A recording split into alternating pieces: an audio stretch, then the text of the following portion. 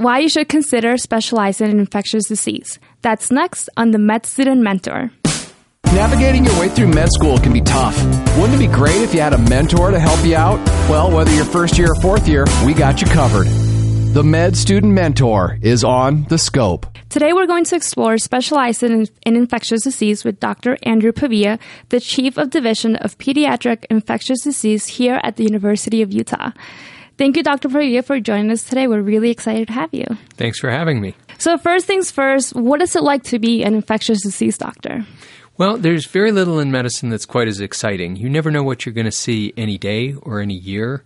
And if you think about the headlines just from this year, we're dealing with outbreaks and diseases that we never thought about. We're dealing with Ebola. We're dealing with measles outbreaks, enterovirus D68.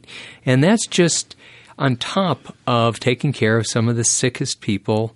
And if we do our job right, really helping them get better, because the cool thing about infectious diseases are that they can kill you quickly, but many of them are curable. Tell me more about what opportunities you've had professionally as an infectious disease doctor. Well, let me go back to the beginning of my career. When I graduated medical school, it was 1981, and nobody had ever heard of a disease that was affecting young gay men.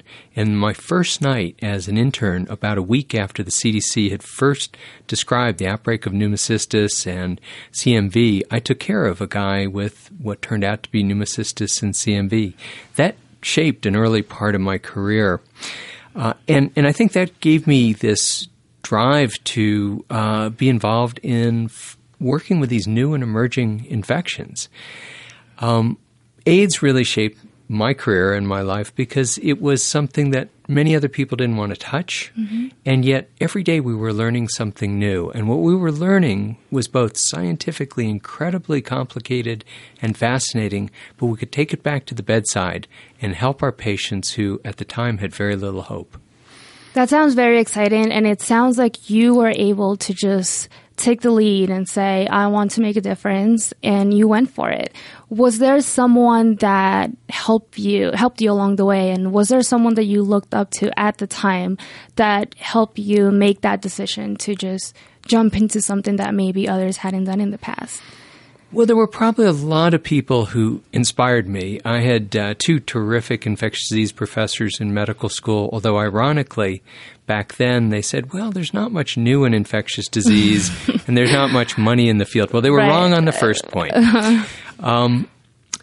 And the other big career changer for me was a friend of mine found out about a program at Centers for Disease Control, mm-hmm. and he went down and served as an epidemic intelligence service officer, which is a job in which usually young ID-trained physicians or people who are interested in infectious disease go down and they're involved as the disease detectives for the CDC.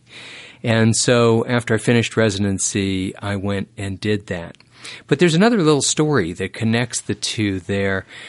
When I was a third-year resident, I took care of a young man who was about 16 who came in with bloody diarrhea and went on to get severe renal failure and had low platelets. And he turned out to have hemolytic uremic syndrome, a disease that back then people knew very little about. Nobody drew any connection between that bloody diarrhea and the hemolytic uremic syndrome. In fact, they thought he probably had Crohn's disease incidentally.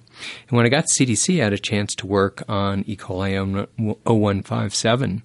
And so there was another aspect in which something that just 2 years ago we knew almost nothing about, we were able to work on and now understand what's one of the more important foodborne diseases. And I think my friends and colleagues in infectious disease could all tell stories like this about ways that new discoveries really change the face of what we do in medicine. And it's hard to find many other areas in medicine where you get to do that on such a regular basis. And that was something that I was actually going to ask you about. I think that a lot of us go into medicine with this feeling that we want to go in and make a difference and change things, and we want that empowerment to really help. And I was going to ask you, how do you feel that infectious disease helps you with that mission and helps you continue that mission throughout your career? Well, in medicine, we try and make a difference in all mm-hmm. sorts of ways. We try and make a difference for the patient in front of us one-on-one. We try and make a difference by adding new knowledge that's really going to change things for a group of patients, and we try and do things that might actually affect the world at large and people who have so much less than we do here in the United States. And in infectious disease, you get to do all three, because so many of the infections that we think about and that we worry about are global killers as well as big problems at home.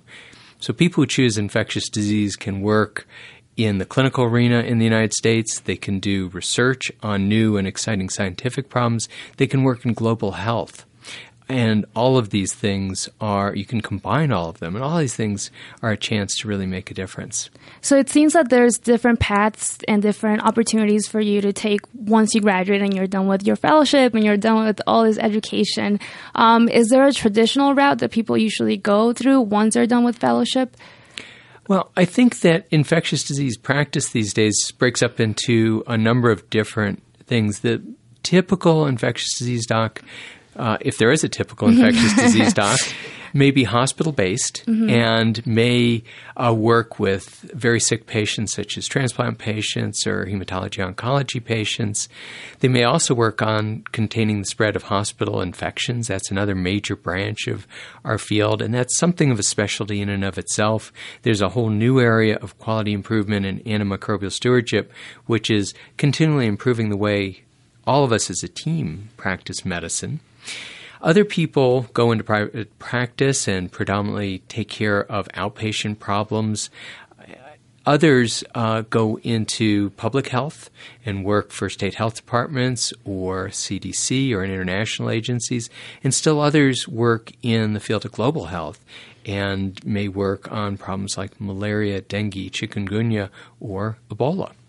That sounds exciting. It sounds like you have a vast number of opportunities and things to do. Is there anything that you would tell medical students to pursue, or maybe just what questions to ask if this is something that they're interested in? Well, I think you should do something in medicine that you love and excites you every day. And I guarantee you that if you choose infectious disease, that will be your future. There are some downsides. And, if you want to be a cardiologist, your income will be higher, but you will be bored most days. If you look at surveys, infectious disease docs are not the highest paid doctors by a long shot, but they always score highest on the question, would you do this again, and do you like your job?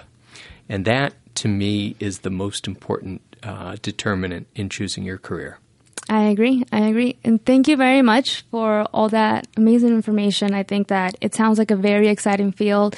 And I think even for me personally, as a medical student, I feel like I didn't know enough about it. And I didn't know how exciting it was. So it's really great to see someone that's been in this field for as many years as you have still just light up whenever you talk about it. And I think that's really exciting. And I think that's what we all aspire to do. So thank you. Well, thank you.